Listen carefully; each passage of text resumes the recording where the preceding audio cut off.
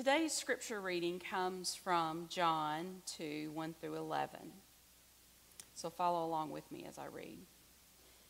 3 days later, they all went to celebrate a wedding feast in Cana of Galilee. Mary, the mother of Jesus, was invited together with him and his disciples. While they were celebrating, the wine ran out, and Jesus' mother hurried over to her son. Mary says, "The host stands on the brink of embarrassment. There are many gifts, and there is no more guest, and there is no more wine." And Jesus says, "Dear woman, is it our problem they miscalculated when buying wine and inviting guests? My time has not arrived." But she turned to the servants and said, "Do whatever my son tells you." In that area were 6 massive stone water pots that could each hold 20 to 30 gallons. They were typically used for Jewish purification rites, and Jesus' instructions were clear. Fill each water pot with water until it's ready to spill over the top. Then fill a cup and deliver it to the head waiter. They did exactly as they were instructed. After tasting the water that had become wine, the head waiter couldn't figure out where such wine came from, even though the servants knew. And he called over the bridegroom in amazement. The head waiter says, "This wine is delectable. Why would you save the most exquisite fruit of the vine? A host would generally serve the good wine first, and when his inebriated guests don't notice or care, he would serve the inferior wine. You have held back the best for last." Jesus performed this miracle, the first of his signs, in Cana of Galilee. They did not know how this happened, but when the disciples and the servants witnessed this miracle, their faith blossomed. Before I move into this text, I just want to say this right here because with the Psalm text that Diane just read, there was just a phrase in there, and I love the Message's rendition of this particular passage.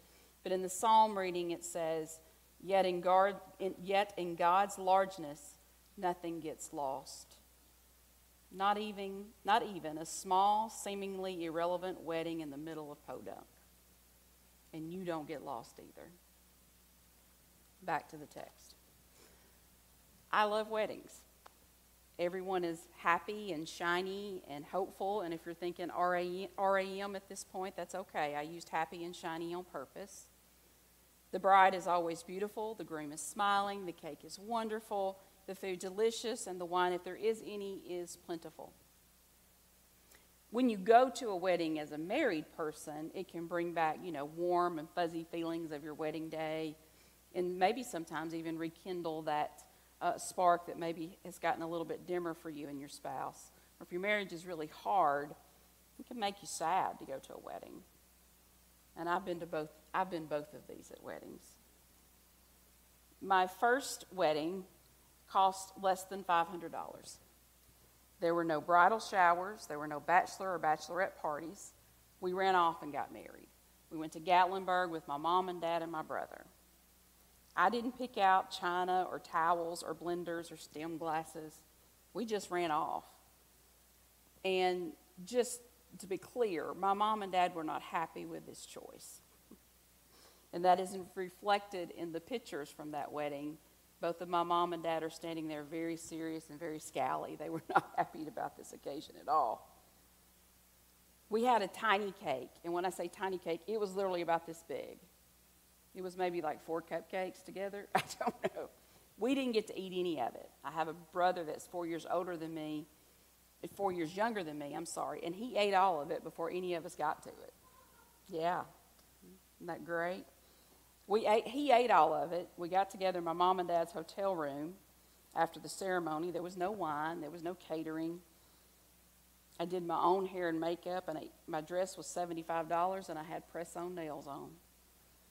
But I was young and a romantic and an idealist and hopeful, and I imagine most brides and grooms are. So I did some research over the past couple of weeks on what it would mean to be Jewish in first century Palestine and what a wedding would have looked like at that point. So I want to go through some phases here. It's very fascinating research, very interesting. So first there is a promise or a pledge, and this is most likely when the two are children, and the families would come together, and there would be a promise or a pledge between the two.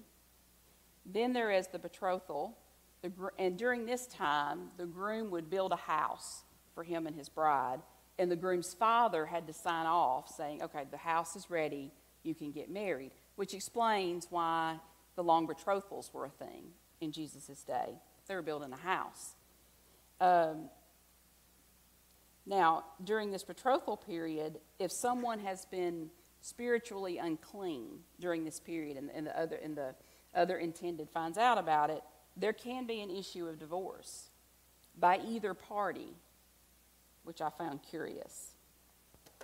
And then there is a marriage contract called ketubah, and I've always pronounced it ketubah, but it's not. It's ketubah. I had to look that up this week.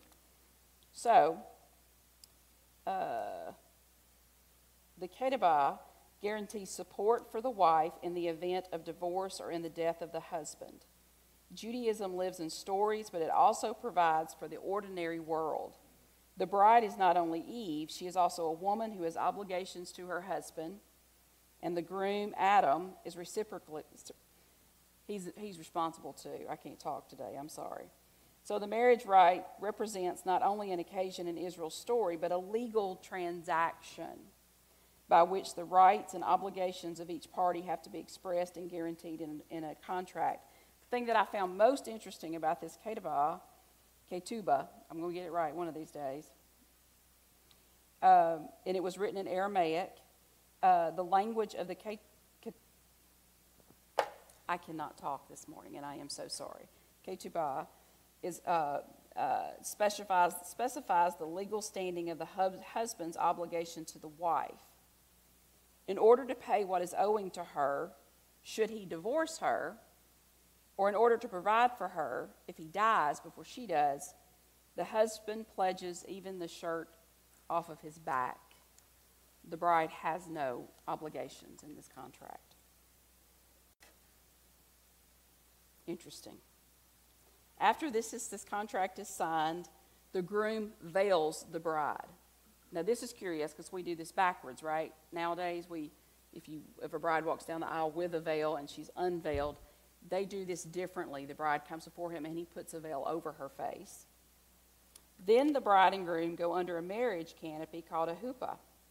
And so under this huppah, this rite maintains that Adam and Eve in Eden are present under the marriage canopy with that bride and groom, along with the memory and hope of the Israelites beyond the destruction of Jerusalem, destined once more to rejoice. The words and deeds of the wedding rite transform the space, time, action, and community of the I of the groom and the I of the bride into the we of Israelites, of Adam and Eve.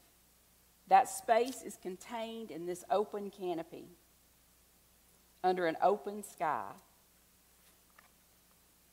It is held up by 4 poles, and it is open on all 4 sides. I've actually been to a wedding where there was a huppah. It's really pretty.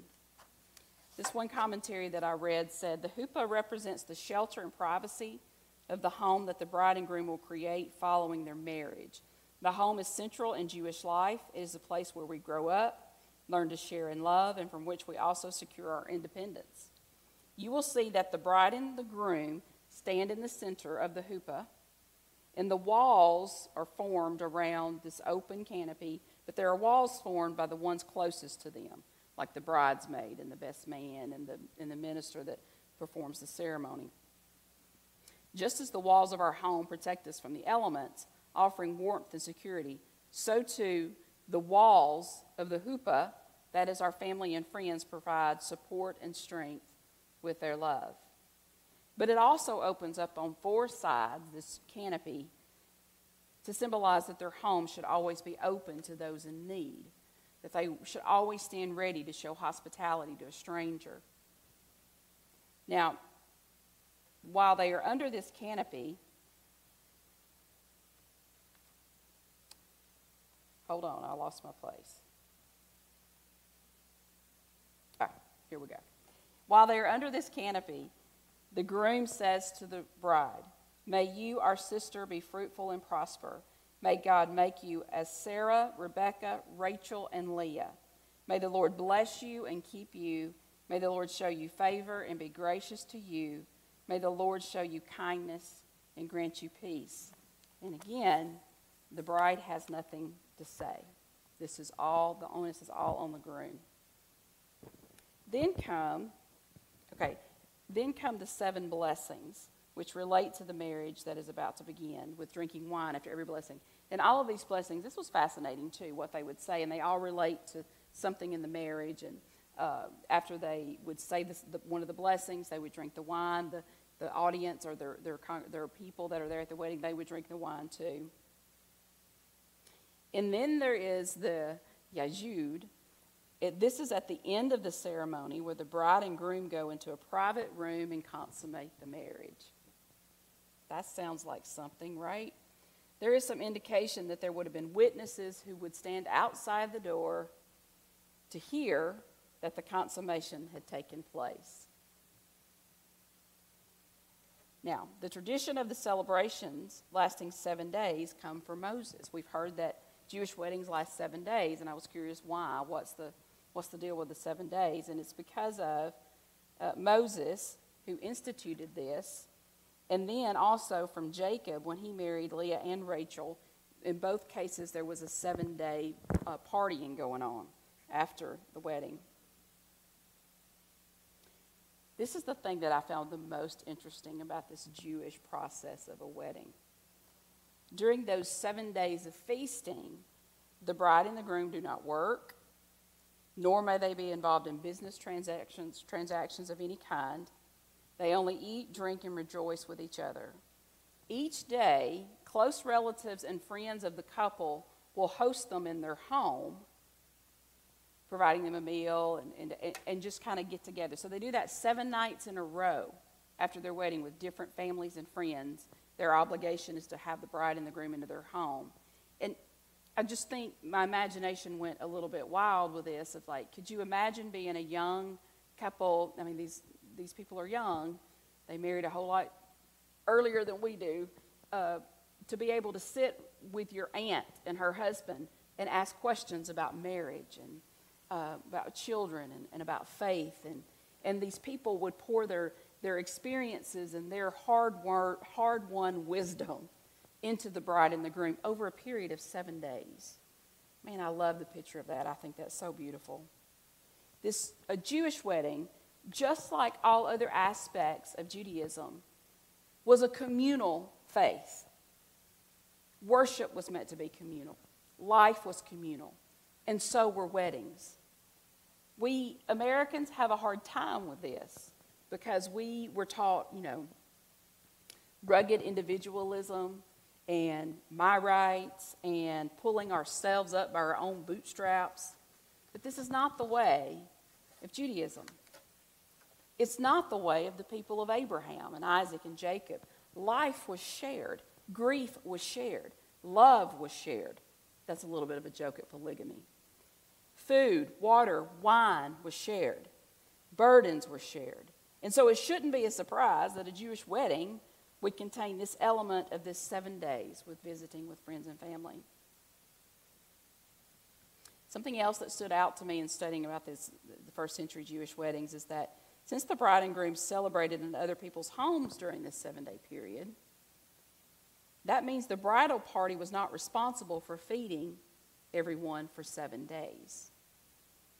That feeding of people for 7 days would come from the host that hosts them into their house every night. So that's what I thought. I thought that, of course, they ran out of wine. This is a 7-day celebration, but that's probably not the case. They probably ran out of wine that night at the wedding. So if that's the case, if that's what happened, then they ran out of wine at the wedding celebration on the day of, on the first night of partying. And this kind of makes sense because, like I said, the responsibility for food and drink only falls on them that first night. And to run out, that explains why someone would be shamed. This family would not live this down. They would be gossiped about. It was to their embarrassment and shame. And so we have this story in John's Gospel, this wedding in Cana, where the wine ran out and Jesus turned water into wine. And the text begins in verse 1, 3 days later. 3 days later. So what had been going on before chapter 2? In chapter 1, we see that Jesus is proclaimed as the Word of God. He's made flesh and is now dwelling among us. We also see that John is baptizing people, and then he baptizes, and he includes this declaration that Jesus is the way. And then Jesus begins calling his disciples. And then, in chapter 2, 3 days later, 3 days later, Jesus and his disciples and his mother attend a wedding.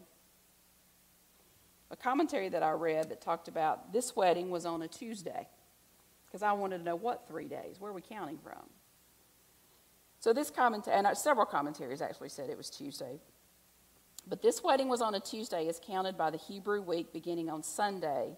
The third day was chosen as the wedding day in ancient Judaism because it is only on the third day of creation that God said it was good. And God said it was good twice on the third day of creation. Thus, the Jews considered that day doubly blessed. And so Tuesdays were ideal for Jewish weddings, for that and that also gave the guests time to get there after the Sabbath and remain for the multiple days of feasting. So Tuesdays are a double blessing. I love that. I also love that they get married on a Tuesday. These Saturday weddings are very expensive. We also see in verse 1 and 2 that Jesus, his disciple, and Jesus' mother have been invited to this wedding. So this wedding was from somebody they likely knew in their family. And so in verse 3, while they were celebrating, the wine ran out, and Jesus' mother hurried over to her son. And Mary says, "The host stands on the brink of embarrassment. There are many guests, and there are no more wine." There is no more wine. Now, here's a question that I have that I don't think I've ever thought about before. How did Mary know he could fix this? I mean, if I'm at a wedding with my oldest son and somebody runs out of something, I'm not going to turn to him and go, "Hey, go multiply this, go do something." Why did she think he could fix this? This is a aha moment. Something different's going on. Again, my imagination running wild. I'm thinking maybe when he was a child and a teenager, he did some small miracles within their home for her. Maybe did he ever unburn food for Mary? Did he heal wounds and cuts for Mary? Was he her own personal Neosporin and peroxide? When Mary ran out of wine at home, did Jesus make more? On and on and on. What made Mary think her son could fix this? Her son's response to her, he says, "Dear woman, is it our problem they miscalculated when buying wine and inviting guests? My time has not arrived." The term "dear woman" is actually a translation of woman. In the Aramaic, it literally says, "Woman, why is this our problem?" Now, we have a hard time with that because we typically don't address people that way. It seems a little bit of an insult, right? I knew a guy back when I was in high school, and we would go over at his grandparents' house, and the grandfather called the grandmother "woman" all the time, like, "Woman, is that food ready?" Or "Woman, did you?" And I would think, what in the world? It just doesn't sound good. It's not endearing. It's not lovely. It's just kind of, ugh. But we have to go back to the context, and I think that it was more of a way of saying "ma'am," and commentators agree with that. We see in the scriptures in the gospel that Jesus calls more than one woman when he addresses her, and most likely it was an ancient way of saying "ma'am." But still, for Jesus to call his mother "ma'am," that's a little weird. Now, if mom asks you to do something, you need to say "yes, ma'am," or "no, ma'am." That's one thing. But I'm not going to walk up to my mother and say, "Ma'am, what did you have for dinner last night?" Or, "Ma'am, can I borrow the car keys?" It's a little straining right there that Jesus would still call his mother in this way.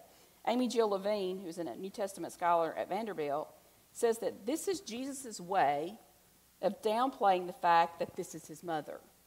He is playing down their familial relation, perhaps as a way of getting to that point where it is time to separate from his mom. He's putting some distance between them. I like to think of this exchange kind of like when your kids get to a certain point and they think they're cool, and maybe middle school or whatever, and they're with their middle school friends, and y'all are at the mall and you're paying for lunch for your kid and three kids and three other kids that you don't even know, and da-da-da-da. And your kid at the table in the food court looks over you and says, "Hey, Melinda, can you pass the ketchup?" Yeah. Did anybody get away with calling their parents like that? It didn't work for me. And so I like to think of it a little bit like that. Or you've heard your name called so many times in a day that eventually you're just like, I can't hear it anymore. So you completely tune out the word mother. If you're a mom, you've done this, please be honest. You tune it out, and then they've said it over and over and over again, and then finally they yell, "Melinda!" And then you're like, oh, right? So maybe it was something like that. Either way.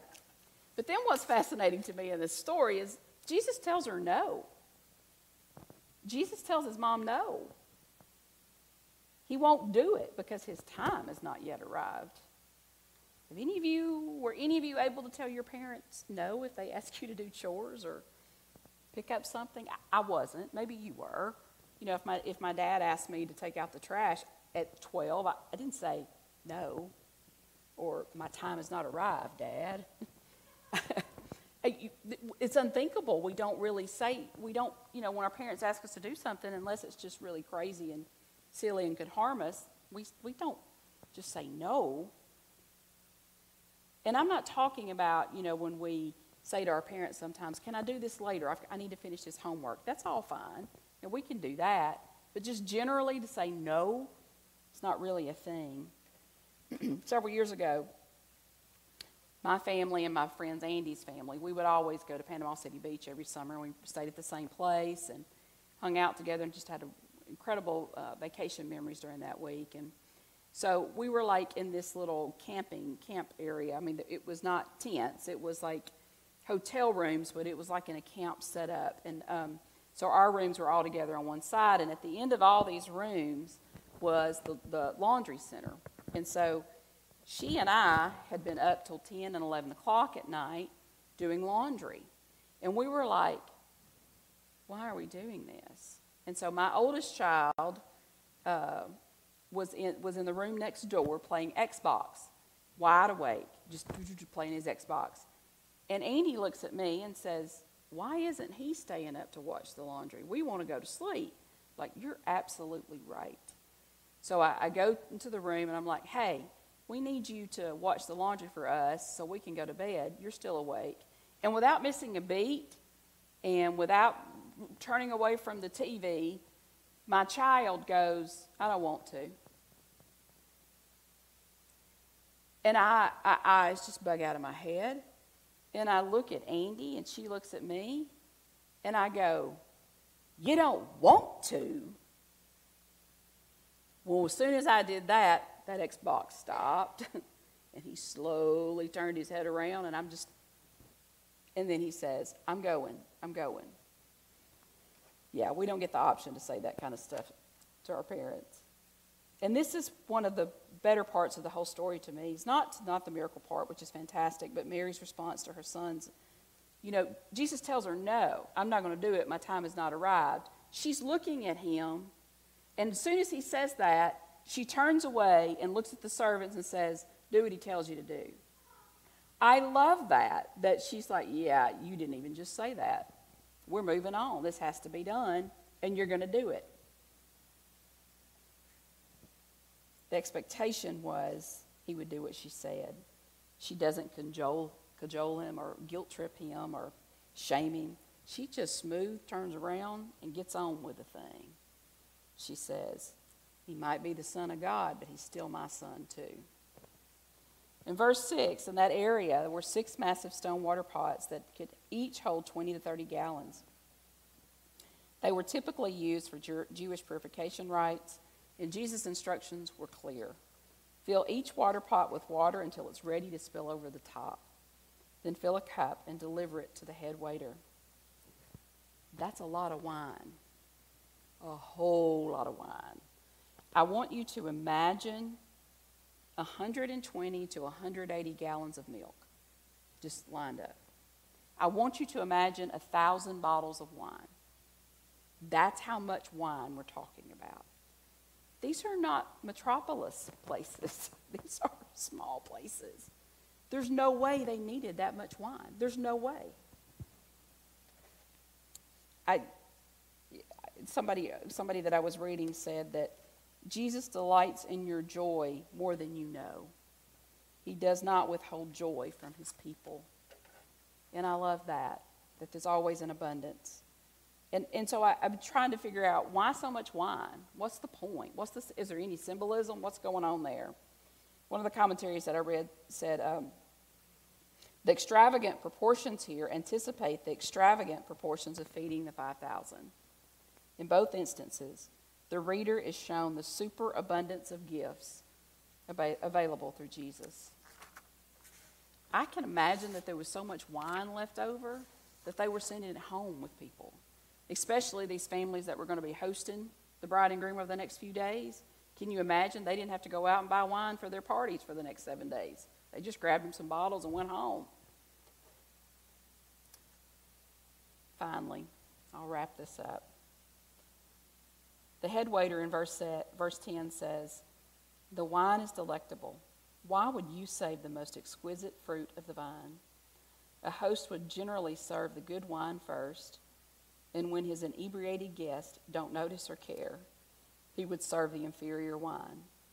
You have held back the best for last.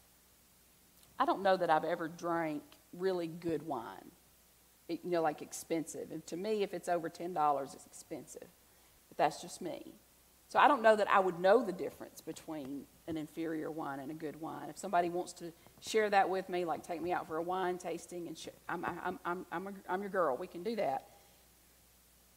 But what I thought about in this verse is that sometimes the best is saved for last. Because the reading today from the lectionary is about a wedding with lots of wine, I can't help but connect it to my own upcoming nuptials. My first wedding was not what I had envisioned it would be. I had dreamed for as long as I could remember what my wedding would look like and how that would work and what kind of music. I remember being in my 11th grade in my home economics class. They call it something else now, and I'm too old to know what that is. But home economics back in the day, our teacher, Miss Byram, had us make a wedding binder. Boys in the class had to do it too. And you had to do your dream wedding in this binder. But you also had to calculate the cost. And you had to have a budget. And you had to fall in line with that budget. And then you had to decide, okay, this is not as important as the other. So I had that binder. Man, I had a very extravagant wedding planned. I didn't get that. My friends weren't there. The rest of my family weren't there. There was no real cake. There was no dancing. There was no wine. There were no beautiful flowers. No one was singing. And knowing where the end of this marriage would take me, as I look back on it, it's just tinged with sadness. But this wedding in May will be different. It will not be extravagant.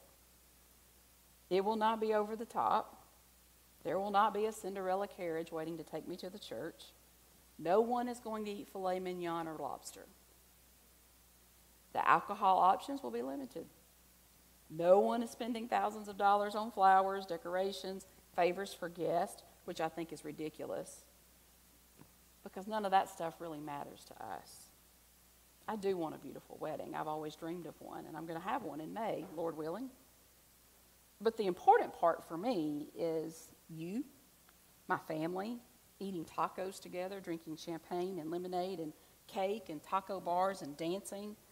Most importantly, my fiance. That's the most important thing, because sometimes the best is saved for last.